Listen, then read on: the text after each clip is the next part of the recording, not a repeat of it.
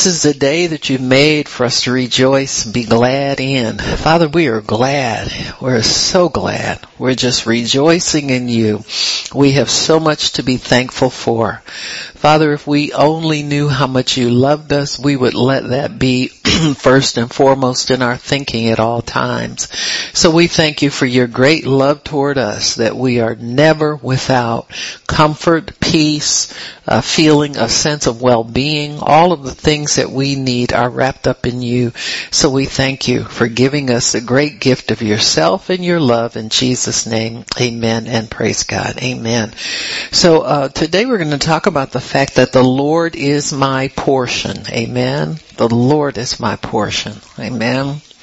I think when you have Him, you have everything. Sometimes we forget it. We go running off looking for things outside of God instead of looking to Him for the things that we need or the things that we desire. No, sometimes it's not really a need because you have what you need. The Lord is my shepherd. I lack nothing, or I have no want. And so we're not really lacking. We desire certain things to complement our lives or to make our lives more enjoyable, that kind of thing. So I think that's something totally different. So we're not desperate and we're not in a bad way at all because we have everything that we need in God. So in Lamentations chapter 3, verse 24 is where it is. We're familiar with part of this scripture. The Lamentations are written by the prophet Jeremiah, who was referred to as a weeping prophet because he had to pronounce so many judgments against the nation of Israel. But whenever God pronounces judgment, He gives a glimmer of hope for restoration. With Israel, it was always a certain time limit on it. And if you kept up with the time, you knew that you would one day rejoice again. Those who didn't even care to keep up with the time didn't even know a time of rejoicing was coming. And so that's kind of typical. Sometimes we just don't pay enough attention to God to know that there are good things on the horizon for us. There are always good things on the way. So Lamentations 3, start in verse 22. He says, "It is of the Lord's mercies that we are not consumed, because His compassions fail not. They are new every morning. Great is thy faithfulness. The Lord is my portion, says my soul. Therefore I will hope in Him. The Lord is good unto them that wait for Him, to the soul that seeks Him. It is good that a man should both hope and quietly wait for the salvation of the Lord. It is good for a man that he bear the yoke of his youth. He sits alone and keeps silence because he hath borne it upon him." Amen. So it says also he puts his mouth in the dust. If so, what he's saying here is that when you're waiting on the Lord, when your soul is crying out to God, whatever you need to do to humble yourself and submit to Him, you do that. Amen. When he puts his mouth in the dust, it means that was their method of repenting during the Old Testament. The writers would say, we repented in sackcloth and ashes. Amen. And so putting your mouth to the dust means that you humble yourself as low as, you can't get much lower than that. Amen. And so he says, if so be, there may be hope. So humble yourself in case there's hope for you to come out of the situation you're in. Amen. He gives his cheek to him that slaps him. So in other words, you're a forgiving person. Amen. Waiting on God in humility have to do with setting aside self-will, setting aside your ability to do anything, setting aside your desire to help yourself, setting aside the flesh, Setting aside all of those things that have to do with you helping yourself. So what you do is you deliberately weaken yourself. See, it's not that sometimes we can't do something or we can't do certain things, but God likes it when we voluntarily release and submit those things to Him, so that He sees that as a sacrifice. He sees that as an act of your will. Because I'm telling you, it's very easy if you can't do anything else to scream and holler and cry until God comes for you. And then when you get back on your feet again, you just go about your merry way. But the person who will voluntarily relinquish control over certain aspects of his life to God, that shows strength. See, that shows great strength, because you're restraining yourself from raising up in your own power. And God sees that as a sacrifice. He really honors that. And so people, you don't have to always defend yourself. You don't always have to, go to bat for yourself and make sure that you're trying to keep your own reputation. The Bible says our life is hid with Christ in God. So the devil can't find it, and you shouldn't be so quick to try to find it either. Amen. So if the Lord is your portion, that means that He is more than enough for you. He said, thus my soul hopes in Him.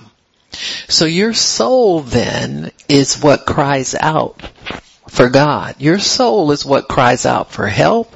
Your soul is what cries out when you are kind of like at your wit's end and is at the end of your rope, or however you want to phrase it. That's your soul is the first thing that comes in contact with your discomfort. Yeah? The Bible says, why are you cast down, O my soul? Hope thou in God, who is the health of my countenance and my God. Amen?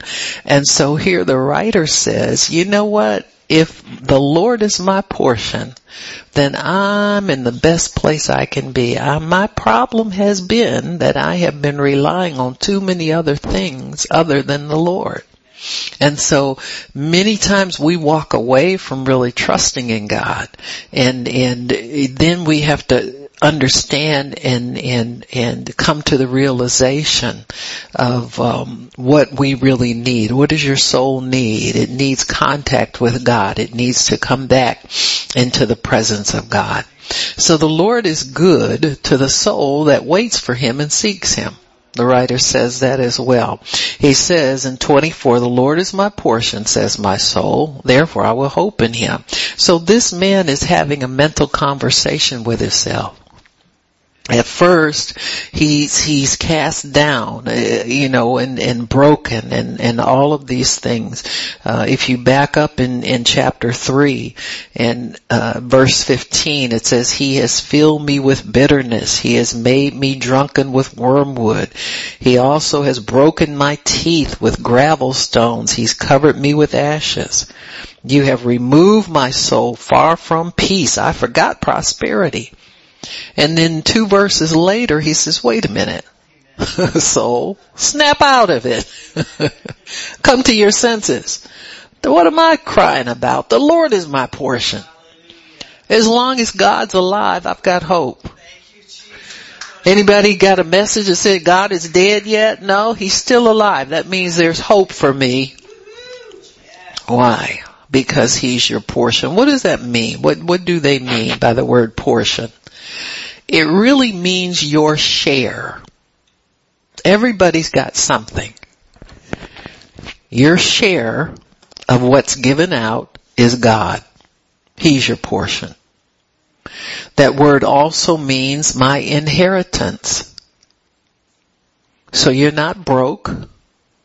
You're not miserable. You're not bankrupt. You're not without. He is your inheritance. The word portion also means your reward. It means your allotment, something that is given to you.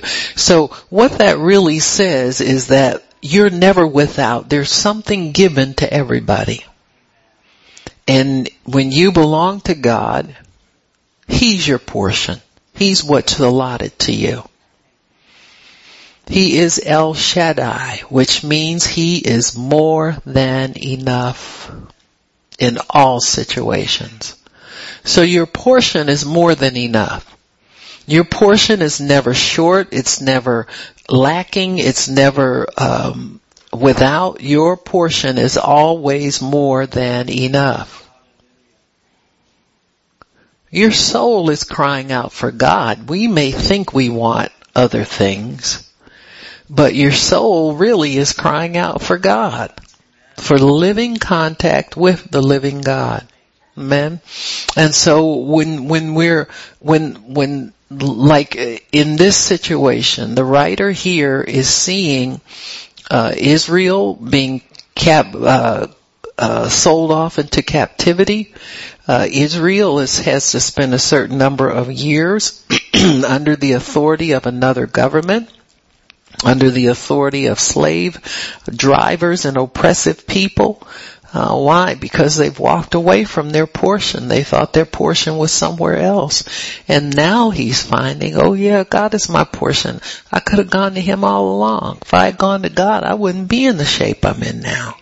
But here I am. And He is still my portion. See, if we can stay out of the devil's condemnation and not let him get us wound up in what we didn't do and how we weren't faithful or how we put this off or we didn't do this right or that right. If we can go to the Lord repenting, like He says here in verse 29, He put His mouth in the dust. Sometimes you gotta get low with it, as they say. Just keep your face to the ground and speak those things out that you know that weren't right in your life, or you know that you didn't do right, or you know that offended people, or you know that you know were so caught up in what you wanted you didn't think about anything else. You know, many times that's our biggest sin of self-preservation and not knowing that the Lord is our portion. You know, you've always got Him. So hold on to your position where you're at and then let your soul feed on what God has for it. And you'll make it through these difficulties without letting go of everything that's important in your life. You know, you'll see people get in trouble in their marriage and, you know, they let themselves go, let the kids go, let everything go. You know, it's only one aspect of your life. It's important, but it ain't God. You know, God didn't let go of you. You understand what I'm saying? You just have to understand these things. Trouble comes to everybody. Your trouble may be different from everybody else's, but it's still trouble. You know, you can ask anybody, have you ever had so-and-so? Yeah, girl, I had that, and but God. You know, we haven't heard the end of the story yet. And it doesn't matter what evil befalls you. As long as you know that God is your portion, your soul can feast on that. Amen. And you have a way out. You always have a way out. Amen. So your soul is seeking for God. It's your soul that responds to trouble. Amen. You know, I've seen people, I'm just so thankful for, things like, you know, Wounded Warrior Project and, you know, organizations that help people who have had misfortune, you know, and those are big misfortunes because you can't say, well, he was drunk driving and messed himself up. You know, many of these people, lost what they lost serving us, people who are just going about your everyday life, not thinking about trouble or anything. They stand in defense of us in our trouble. And, I don't care if you believe in war, it doesn't matter. You still have to be protected. The same thing with the police force. You know, people, police, they this and they that, and always wanting to rag somebody out. What have you done to protect somebody recently? You know, these people get up every day hoping to come home. You go to your job and you're sure you're going to make it home every day. You understand what I'm saying? So let's not disrespect the sacrifice of others. Don't look down on anybody who's putting their life on the line for another person. That shows a great love. The Bible says that. Greater love has no man that he would lay down his life for a friend. You understand? And so we have to be respectful of all of these things. That's the Christian way. You know, the carnal way is easy, but the Christian way is elevated above where people normally would live in these things. But I'm always so thankful for people who will help them see that their life is still worth living. You know, that will put their soul at peace about themselves so that they can start making efforts toward having some kind of life. And then I look at sometimes people who are able-bodied and they go and get on drugs just because they're depressed one day. You understand what I'm saying? And so you look at life and it doesn't make sense in many ways, because there's so many of us who have advantages that don't appreciate it, but still the Lord has got to be our portion, whether we're able-bodied, feeble-bodied, on our way back to recovery, you know, on our way to disability or whatever it is. God has still got to be your portion if you're going to make it through life. You're going to have peace in your soul. You're going to have rest and comfort in your soul at all times, and only God can give you that. He will have to show you the path that He wants you to take, that path of peace, contentment, and well-being, because there is contentment for you no matter what your situation is. I don't care what it is. There's a place in God where you can be content. And there's a place in God where you can see your life is worth living. There's a place in God where you can say, well, you know what, God, I've got you and that's everything. And I'm going to cling to you. I don't have what I want over here. I don't have what I want over there. I don't have this but I'm going to cling to you. And you'll find that your portion in God is all you need. You don't need all this other stuff. You just really don't. You know, I'll see people like, there was a young person born without arms. A very fabulous artist, because what did they do? They decided they weren't going to sit around and do nothing.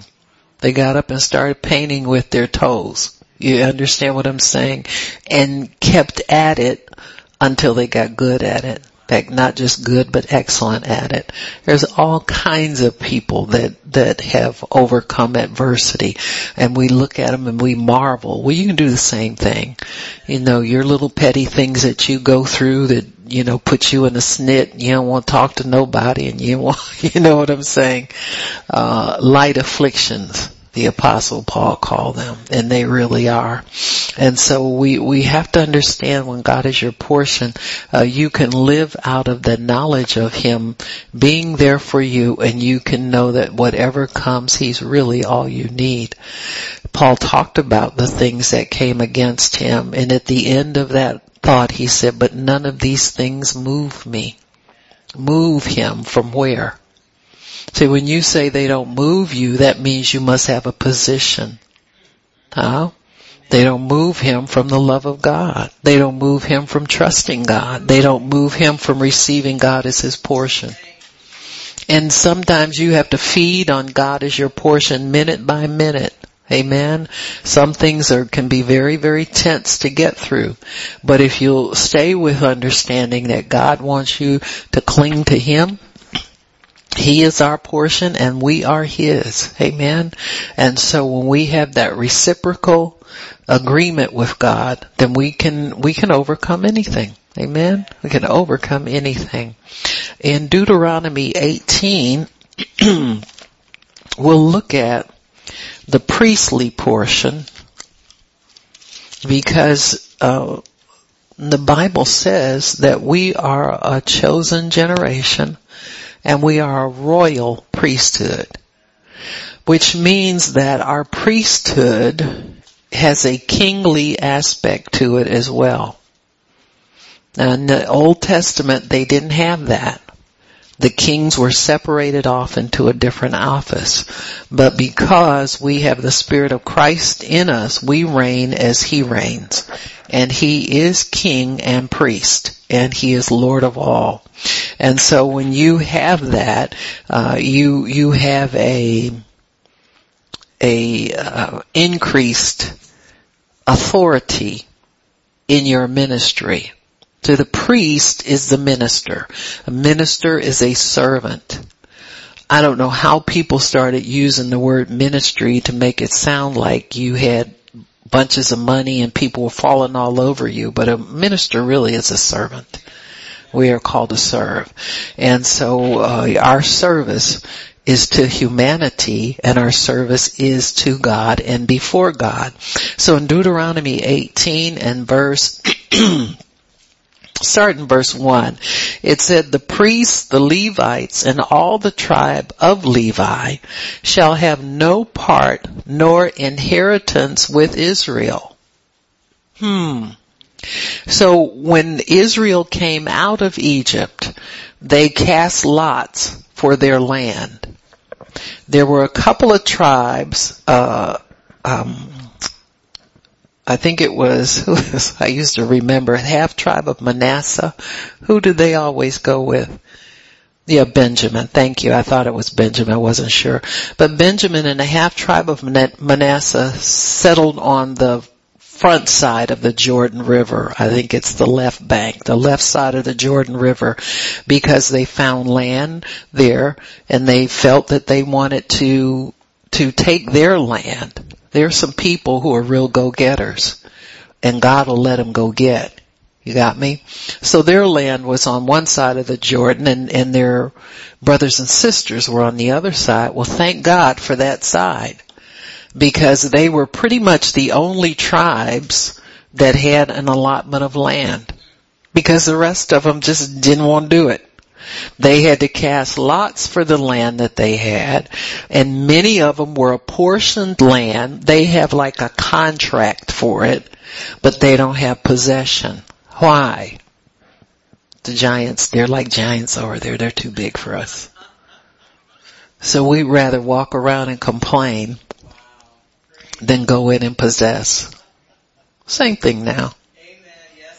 Many times when we need prayer, it's just, we just rather complain than possess. You understand what I'm saying? Now, not that getting prayer is wrong. That's part of your privilege in God, and often it is a necessity. But I am saying this, I'll tell you, I'll give you a good example of it. If you watch many of the TV ministries that have prayer lines, they service people who never go to church, who never crack open a Bible. They just believe that all they have to do is sit at home and call this prayer service, and God will send stuff down to them, meet their needs. You understand what I'm saying? And so it's easy to fall into that pattern and attitude toward God when you don't understand your authority. My thinking is that if people were taught authority and taught prayer from the beginning, then we would have much stronger Christians out there, because there's a connection between what we learn in church and what we see on television. Sometimes a TV ministry keeps us crippled. You got me? Because they don't have a way they haven't really prayed through and devised a way to strengthen people on the other side of that phone line. You understand what I'm saying? And so, oftentimes though, those people on the other side of the line want help, and they may even be connected with a local fellowship that has no power and is failing them. So one of those prayers needs to be about, are you in a good church? You seem like you really love God. You want God's help. We have a directory here of churches in your area that we would be happy to direct you to. Can you go try them and see? There's no reason why you shouldn't have a place of continual worship. And so we have to really understand that the priest is not a minister to serve people, but he's a minister to strengthen people. See, if your ministry weakens and not strengthens people, there's something not right there. See, when the priest took the offerings for the people, it was to atone for their sins. So once you get sin removed from you, you walk away stronger. Amen. So that priesthood was to strengthen the people. It was not to make the people dependent upon the priest to keep doing this over and over and over again. And so there has to be something built in to the way we minister that will strengthen people and not weaken them, not make them dependent upon us for our prayer and so forth and so on. So the Levite then was not given land. He says, you will have no part nor inheritance with them. They shall eat the offerings of the Lord made by fire and his inheritance. So our inheritance is God's inheritance. Amen. He becomes our portion, just like he was a portion for the Levite. Therefore shall they have no inheritance among the brethren. In other words, God says, I'm not going to let you double dip, because I'm already feeding you the offerings that come in. And so you don't need to have land to work and all of this stuff. You see, a lot of times ministers, well, I'm in full-time ministry, and they haven't really been released by God to receive offerings from the people. Just because you called, that don't mean you automatically start taking people's money.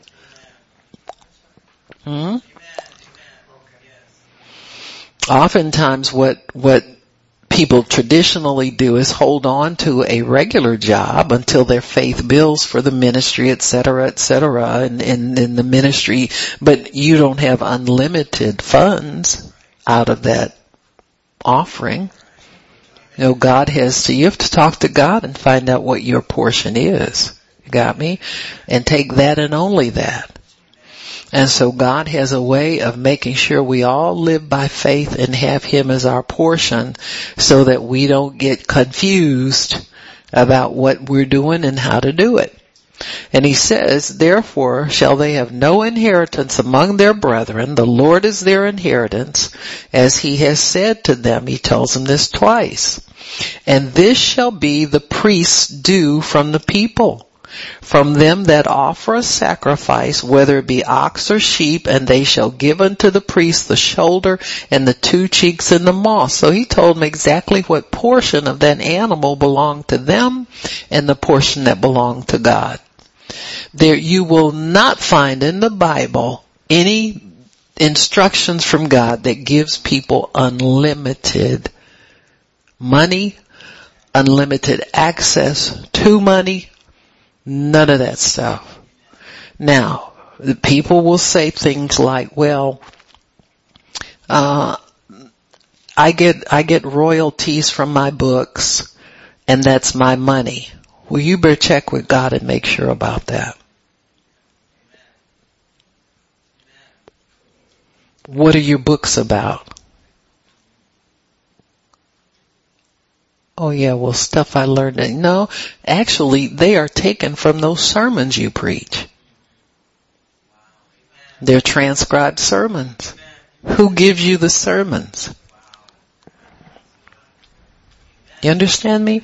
Now, legally, as far as Caesar's concerned, you have copyright authority because it's considered intellectual property.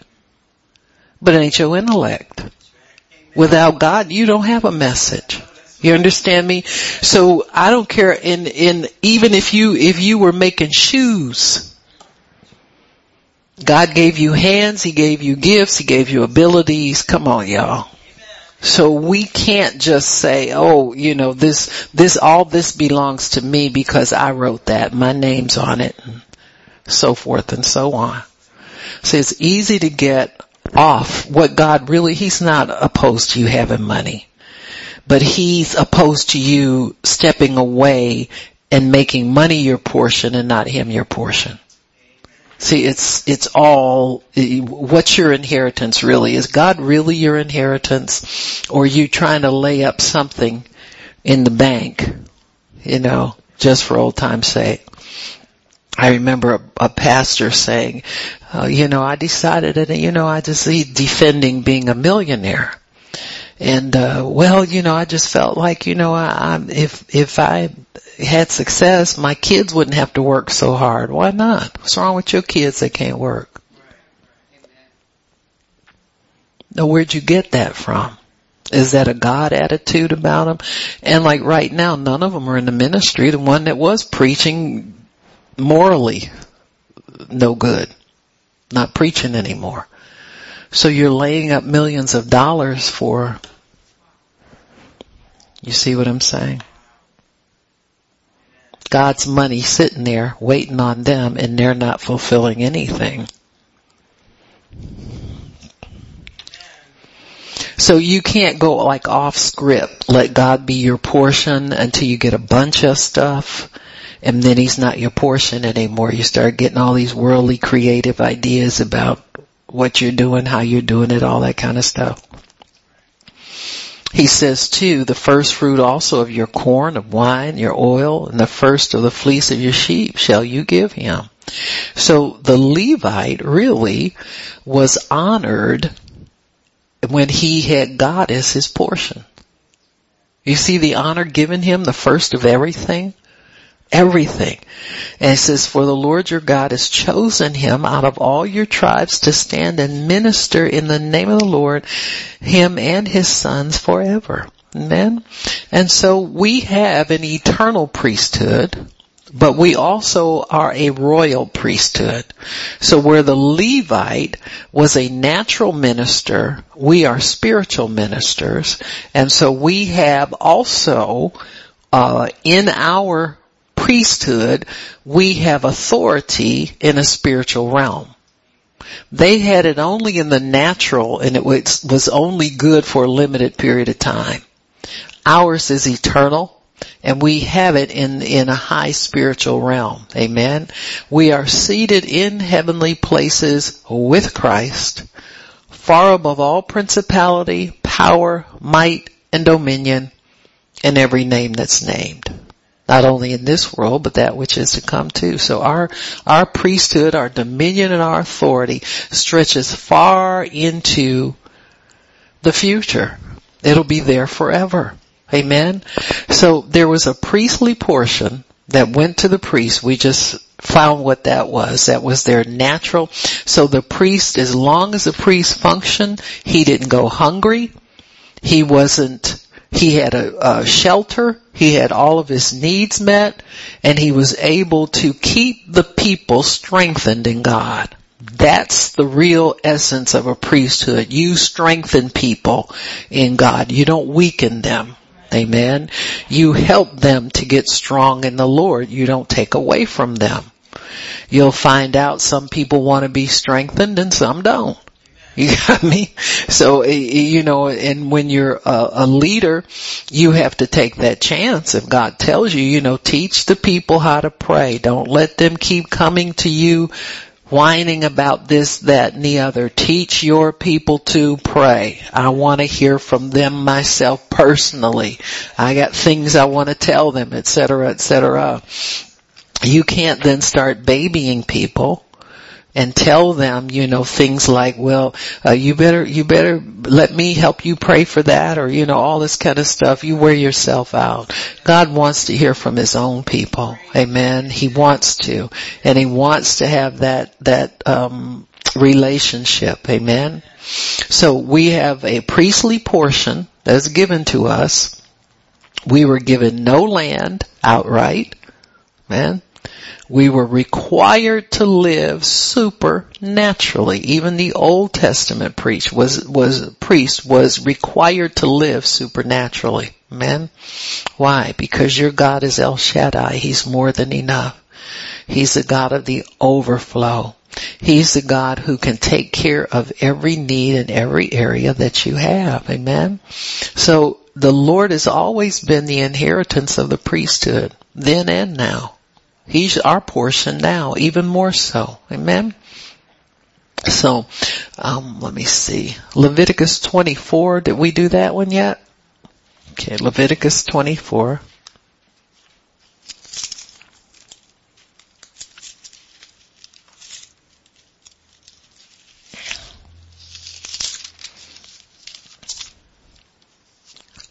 You know, these people had to live supernaturally, because how could you remember all this stuff?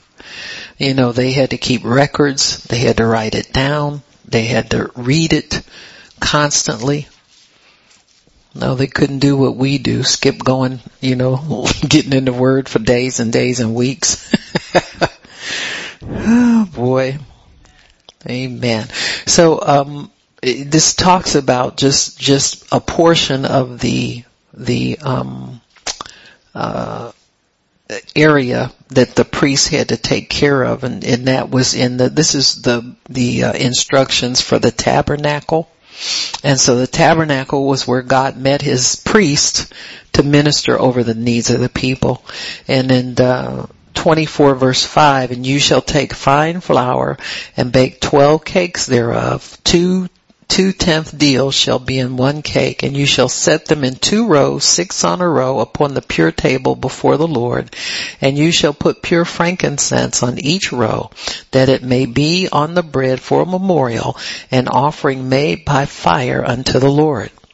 Every Sabbath he shall set it in order before the Lord continually, being taken from the children of Israel by an everlasting covenant. And it shall be Aaron's and his sons, and they shall eat it where? Can't take it home. Can't take it away from the presence of God. That'll keep you on a diet, won't it? I mean, seriously. Eli, who was the high priest during when Samuel was born, he was given to Eli by his mother. She promised that baby to God, and Eli, being the priest at the time, took Samuel in and began to teach him. And so it was said that Eli's sons abhorred the Lord's portion. They resented the fact that all of this offering was coming in here and they couldn't do what they wanted to do with it, so they did it anyway. And tragedy and judgment came to that house in one day. And one day, the daughter-in-law of Eli, who was married to one of the sons, had a miscarriage, and she named the baby, anybody remember? Ichabod, amen, because the glory had departed, and she knew it. See, people know you can only sin for so long, misbehave for so long, it catches up with you, because the earth will start to vomit you back out. You understand? And so sin it has nowhere to go. Because of wickedness and iniquity. It just can't. That's why the flood came.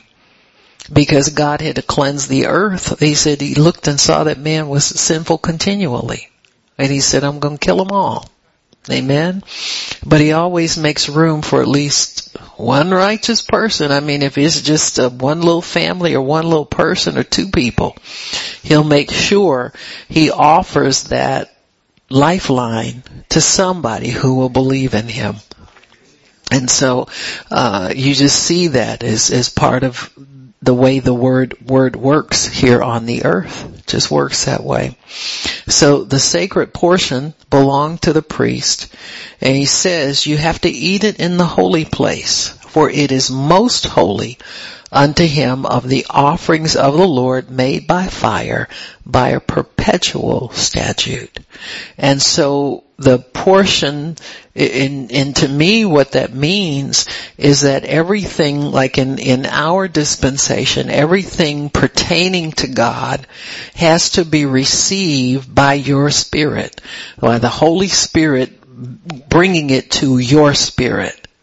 We can't receive the revelation of God in a carnal mind. it has to be partaken of by your Holy Spirit, your born again spirit. There are times I know everybody's been there. You just really want to help somebody real bad and you try to explain holy things to them and they'll say, oh yeah, and you know they don't understand what you're talking about. So what's happened is you've taken something holy, fed it to dogs, amen? And so we have to keep holy things holy because not everybody can partake of, the holy things.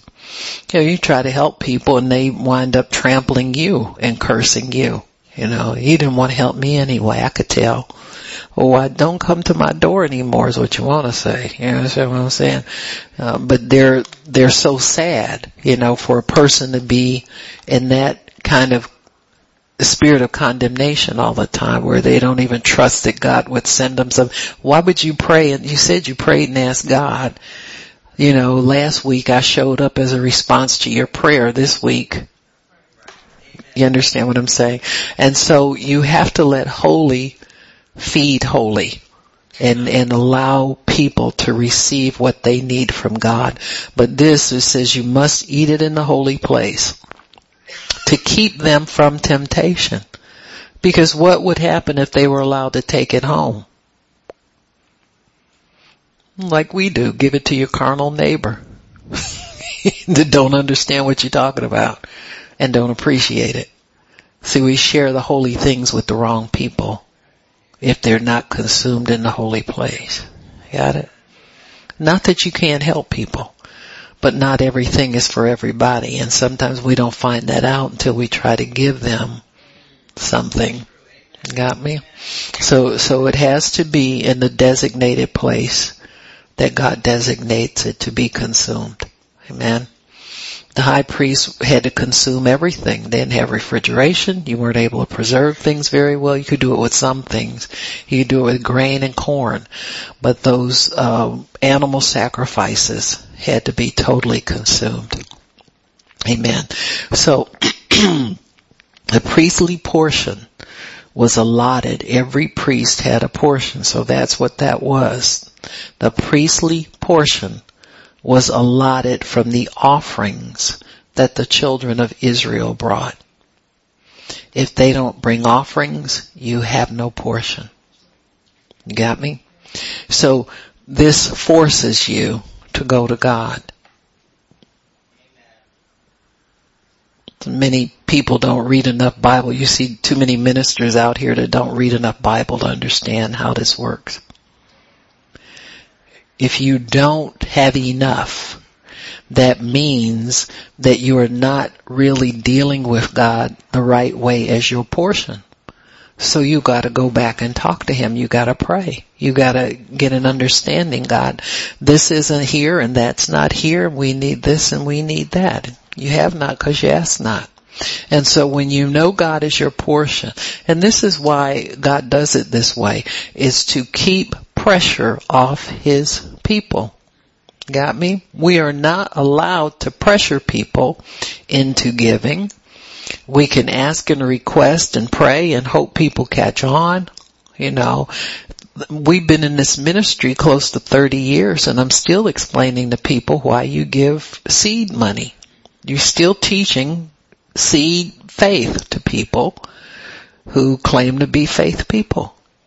They don't know there's a difference between reading it on the Bible and then getting up and doing it. So when you get up and do it, you've got to show some faith, and once you decide you're going to do something for God, the devil harass you about it all day long. So mostly we can't bear up under the harassment. We just cave in and say, well, I'll do it next week, or I know God told me something different. Well, no, He didn't. Or well, humor me. Try this way for a minute. And see if it may not work for you. If it doesn't, just go back to doing it your way. Well, there are people that do that. They go to church all their lives and still doing things their way. They've never really stuck with God because they can't get past the nervous stage. Is it going to work? Is it not going to work? Unless it's something drastic and you really don't have any resources. But as long as we have resources, we don't receive the Lord as our portion. We just don't really do it. And so many times we have to get in that place where nobody likes to be, where everything's taken away from you except God. You know how your mother used to tell you, say, Mama, I don't like them peas on my plate. Mama, I don't want this. Mama, I don't want this. Girl, one of these days you be glad to get them peas. Huh?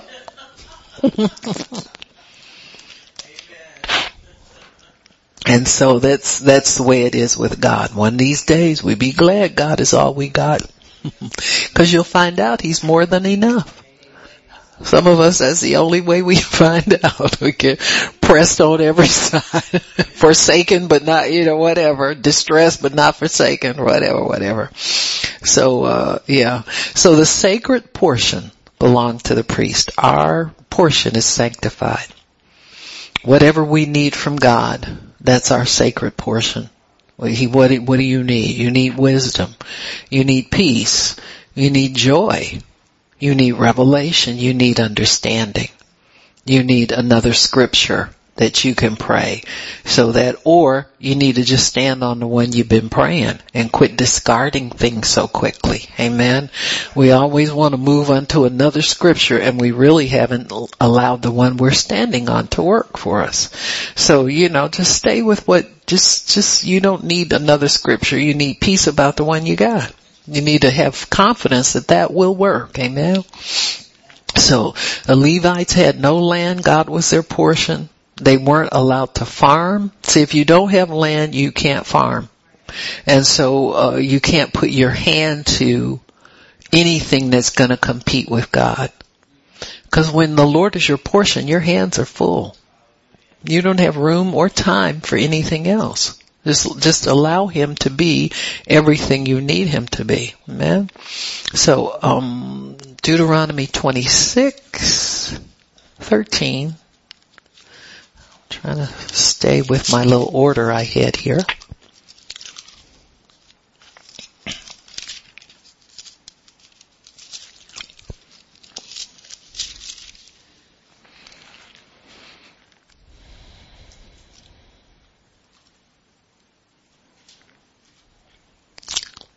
These are the offerings that were demanded from the nation of Israel. Now you can look at the frequency of offerings and the types of offerings to see that God had more than enough to take care of His priests.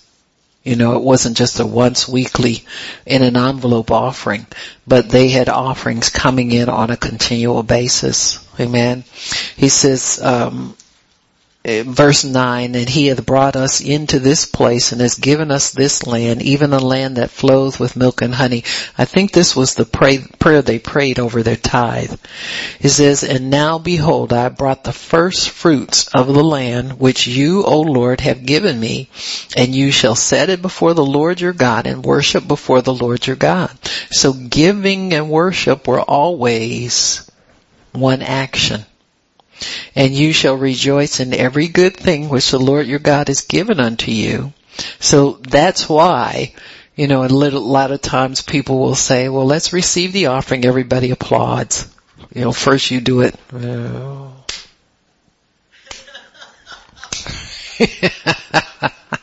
But it's a command here. You see it right here with the offering. You rejoice when you present your offering to the Lord. He loves a cheerful giver. Amen.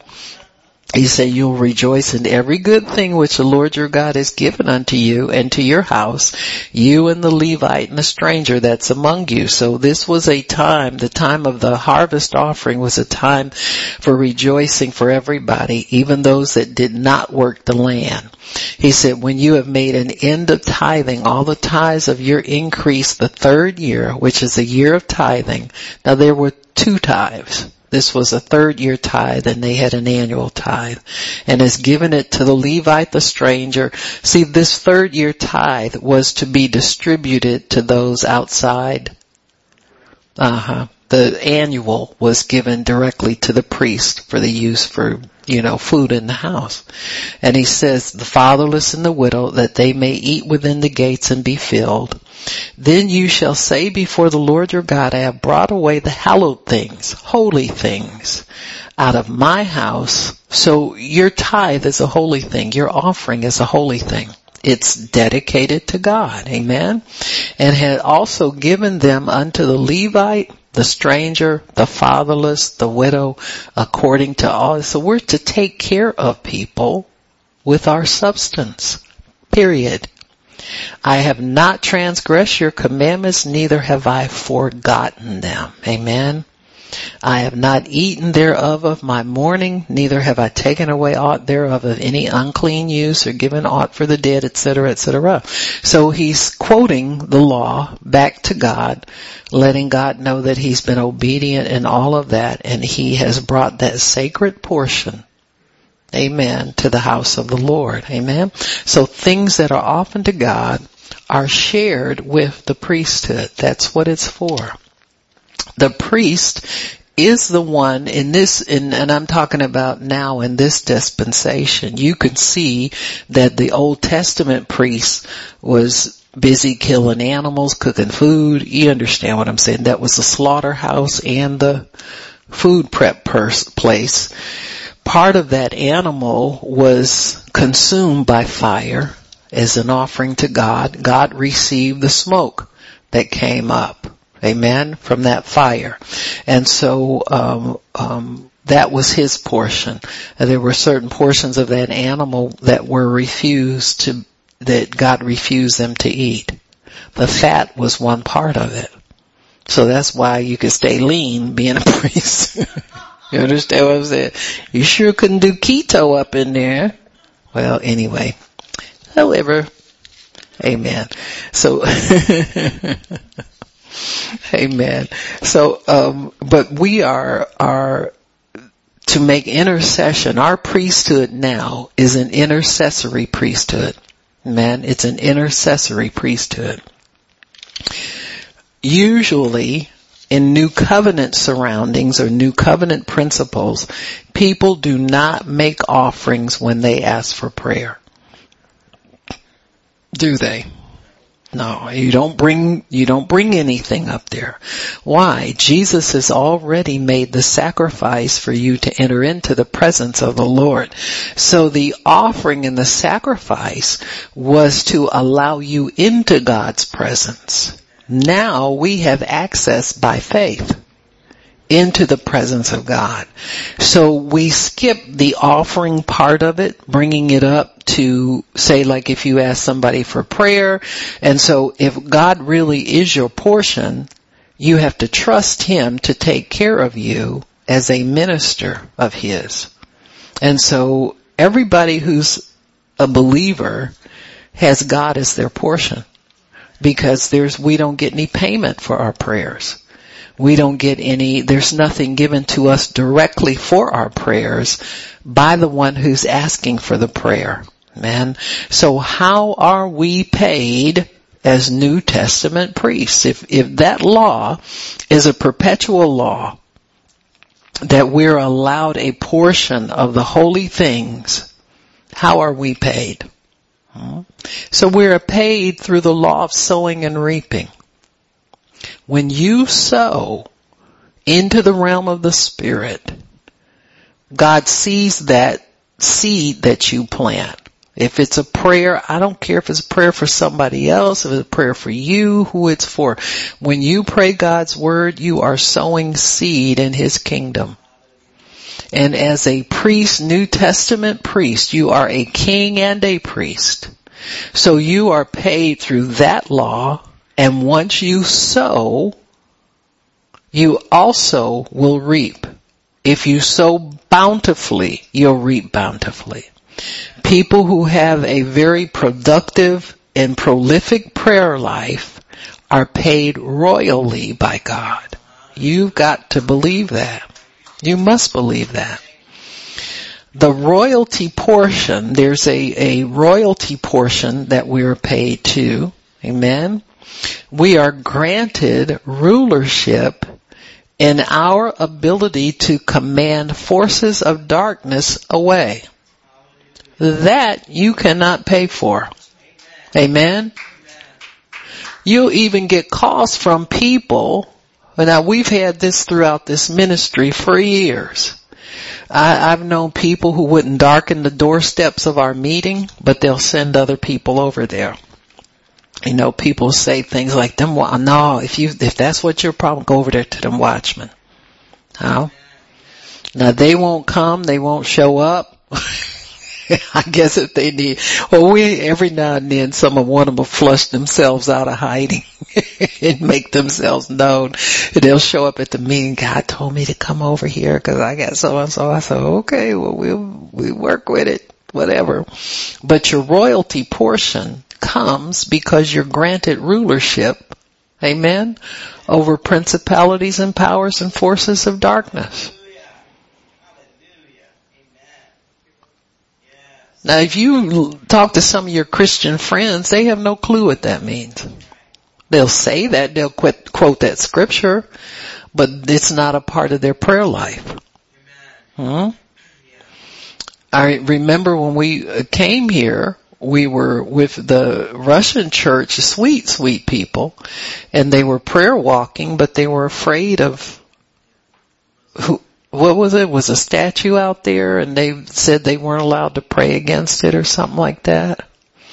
Our friend Henry, he goes and finds those places. Henry Groover, the original prayer walker, he goes and destroys altars, witches' altars, because God leads him to where the strong man is keeping a stronghold over things. See?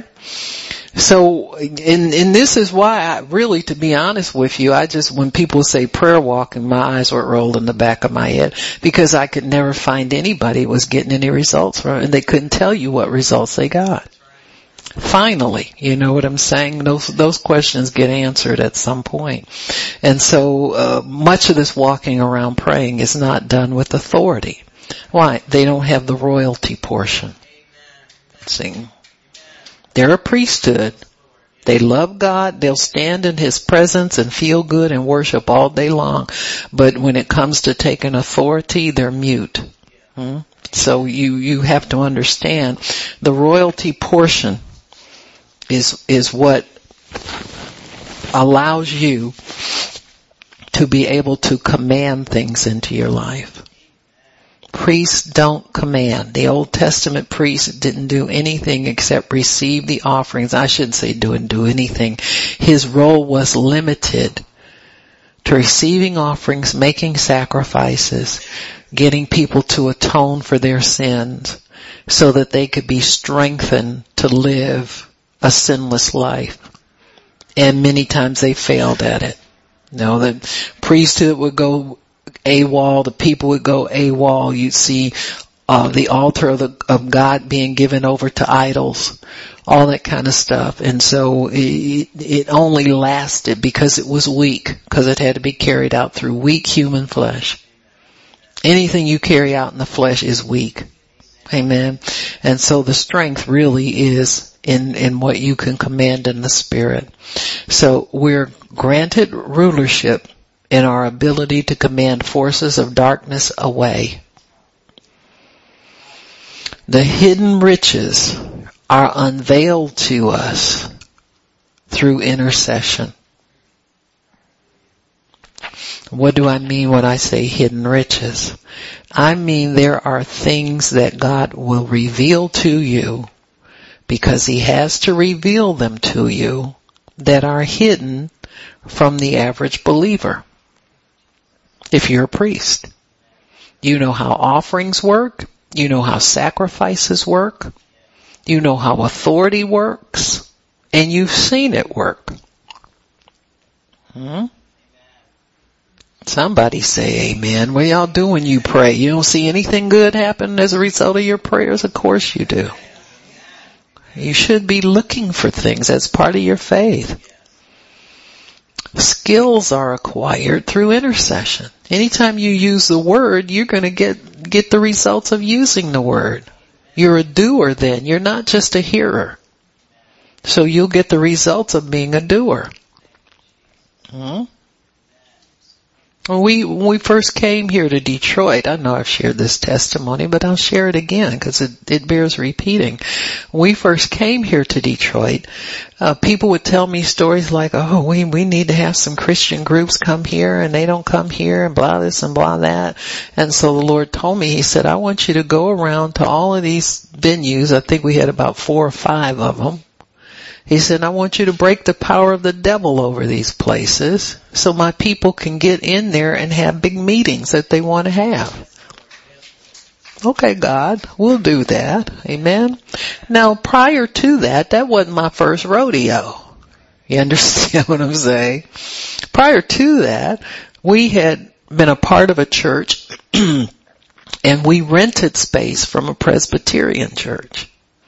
And we would have our meeting. They would have their hour-long meeting at 10 in the morning. And then our congregation, a very loud mixture of people, would come in there at 11 and have our service.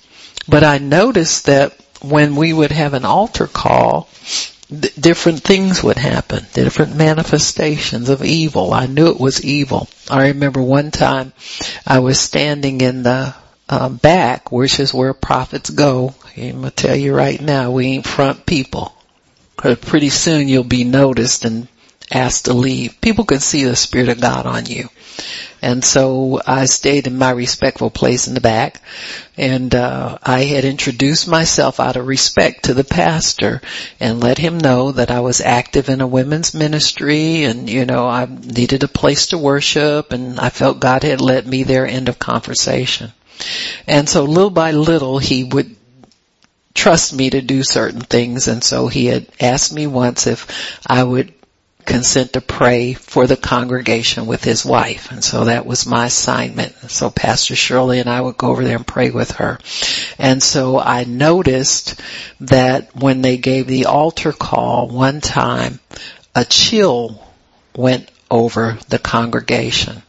And nobody came to the altar. I mean, the anointing went like that. Now that happens when people are not Spirit-filled. Spirit-filled people can war back.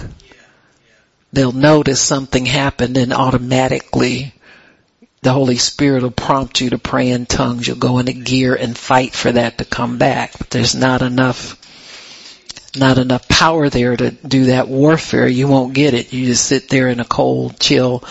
And the Lord showed me some demons jumping up and down like in a bowling alley. Yeah. And he said, cause I felt that chill start at the back of the church and go up to the front. And he said, they're bowling in the church. He said the choir is their pins and they keep throwing them up there, knocking them down, throwing them up. And so I got godly indignant. And so the Lord told me, He said, now this is how you take authority over that level of devil. And so He told me it was a religious spirit. He said, and they run this place. He said they ran the Holy Ghost out of here centuries ago. Got me? And every time somebody puts that denominational name up there, that invites them right in. It gives them permission. Any name other than the name of Jesus you put on something gives that spirit that claims that name permission to run that show.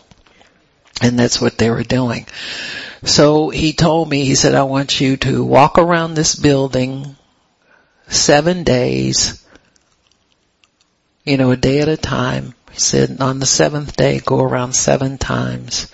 He said, and tell the devil he's got to leave in my name. And so I did that. I remember having to go at night one time and I was out with some friends in my glow. And I told her what I was doing. She said, oh, really? I said, yeah. She said, we'll drop you off over there. We'll wait for you. So I made my faithful, making my little 7 circles.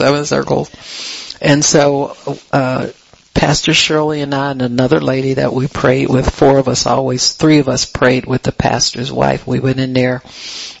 And so God said, well, I want you to go in there now and get that thing out of there. And so we went in, and every time they had these very beautiful wood, you know how they had the old wood ceilings in these very expensive wood. And so we started at the back of the church, and every time we moved, we heard something on the ceiling go crick, crick, crick. You go, you back up 2 steps and it go crick, crick, crick, crick. Okay, let's go forward. Crick, crick, crick. And so we just started praying in the Holy Ghost. That's always your answer. You pray in the Spirit, and you don't stop. You pray until the job's done. This is why a lot of times we don't get much. We pray until we tired. But if God said go in there and take it out, then He's with you to take it out. You don't leave till you take it out. It didn't take long. We prayed, and we prayed all around. We touched everything in there. We didn't command anything. You don't go in there talking English unless you feel the unction to do it. Man. So it followed us, and when we got to the altar where all the stuff was, that's when they got quiet.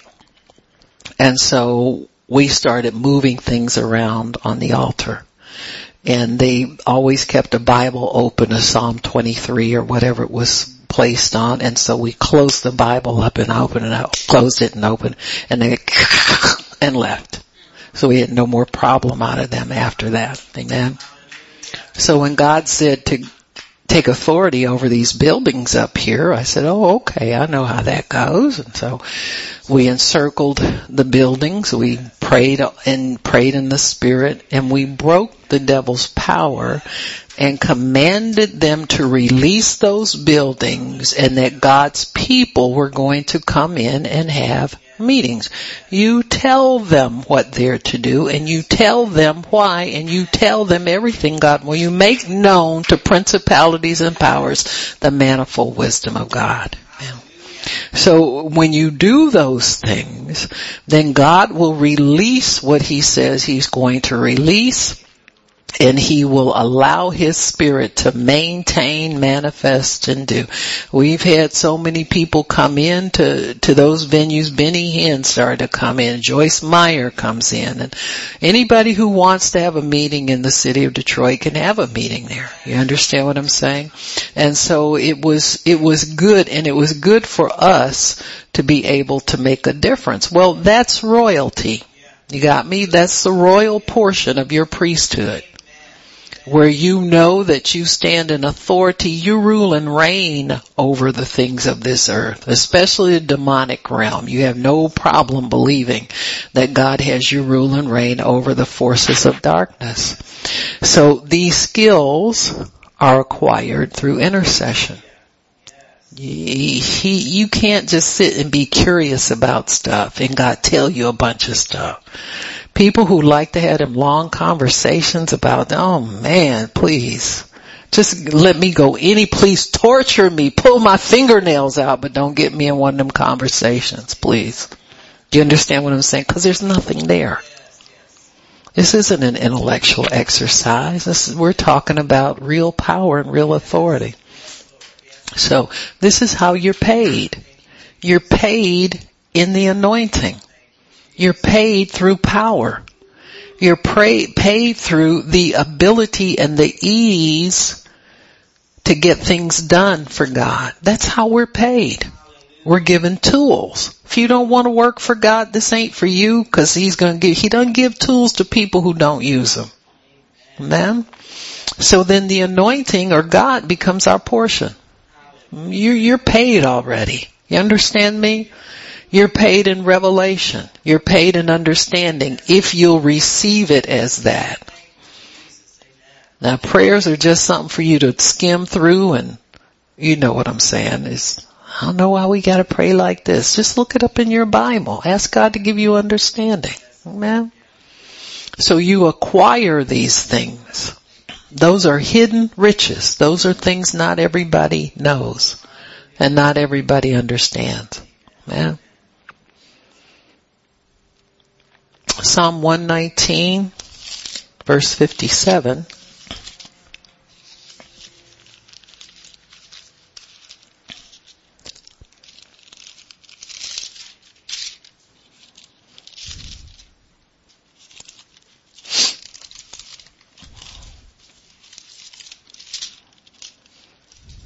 He says, you are my portion, O Lord.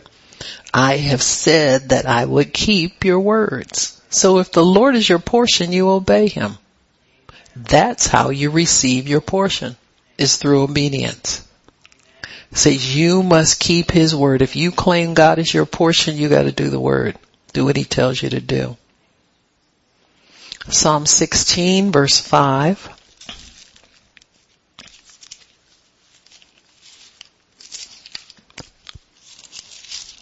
I like this Psalm. 16, verse 5. The Lord is the portion of my inheritance and of my cup. You maintain my lot. Now we said the lot was a portion. He says, you maintain my lot. He said, the lines are fallen to me in pleasant places. Yea, I have a goodly heritage. So when Israel drew lots for their land, people wanted the lush stuff, but you couldn't just pick it. You had to, pull straws for it, however they cast lots. That's what you had to do. And so if you trusted God to give you good land, your lines fell in goodly places. Oh wow, I've already got clover growing. I already got a couple trees on there. I already got so and so. I got that plot. That's the desired plot. So when God is, because the Bible says the fall of the lot belongs to the Lord. If you pull straws, that's what God wants you to have. And he says, you maintain my lot. The lines are fallen unto me in pleasant places. Yes, I have a goodly heritage. I will bless the Lord who has given me counsel. My reins also instruct me in the night seasons. In other words, my heart instructs me in the night seasons. I've set the Lord always before me because he is at my right hand. I will not be moved. So that's your life when God is your portion. He's always there to give you counsel, understanding, and help. Because of that, you won't be moved. Nothing will, I don't care what kind of bad news they tell you, you will not be moved. Remember Job and all the bad news he got in one day? Do we think the little stuff we have is earth shattering? Huh? Lost everything but his wife. Lost it all in one day, and then she got testy on him. Huh? She wasn't cool after a while. Amen. So your portion at your right hand makes you immovable. He's your portion at your right hand. Right hand is always a place of strength and power. Amen. Okay, so we got one more, Psalm 142.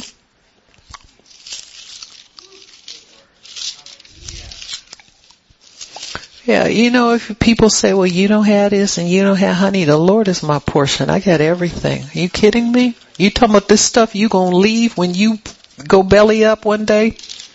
Huh? No, I don't think so. Verse 5, he says, I cried unto thee, O Lord, and I said, you are my refuge and my portion in the land of the living.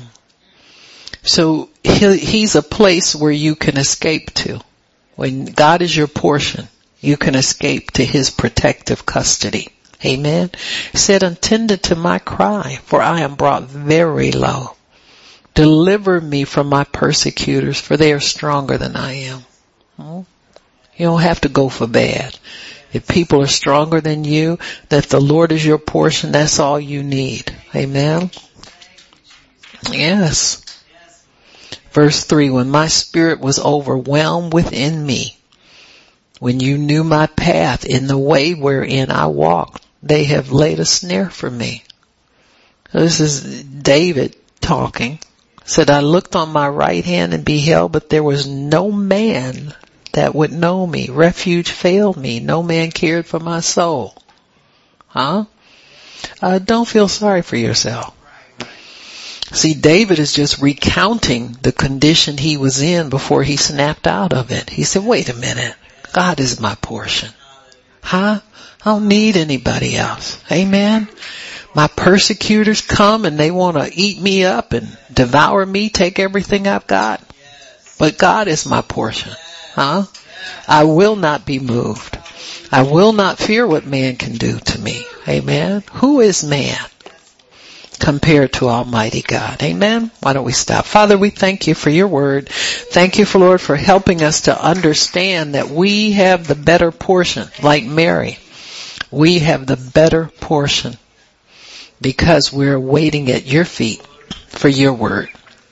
And your word is everything. So we thank you, Lord, for being our portion. We couldn't do better. We love you, Lord. In Jesus' name, amen, and praise God.